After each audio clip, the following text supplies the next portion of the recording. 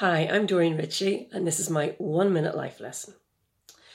Whenever I'm feeling annoyed or angry or frustrated, I realize that my feelings or emotions are simply being caused by my thoughts and my perceptions of reality at that moment in time.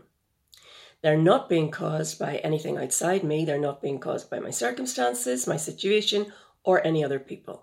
They're simply letting me know that this is the way I'm thinking of the world at that moment in time. It's like I'm looking at reality wearing my frustrated glasses or wearing my angry glasses or whatever.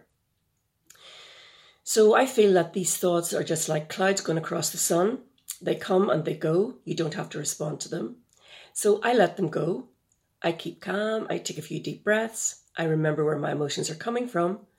And then I wait for the sun to come out and more positive emotions to come along.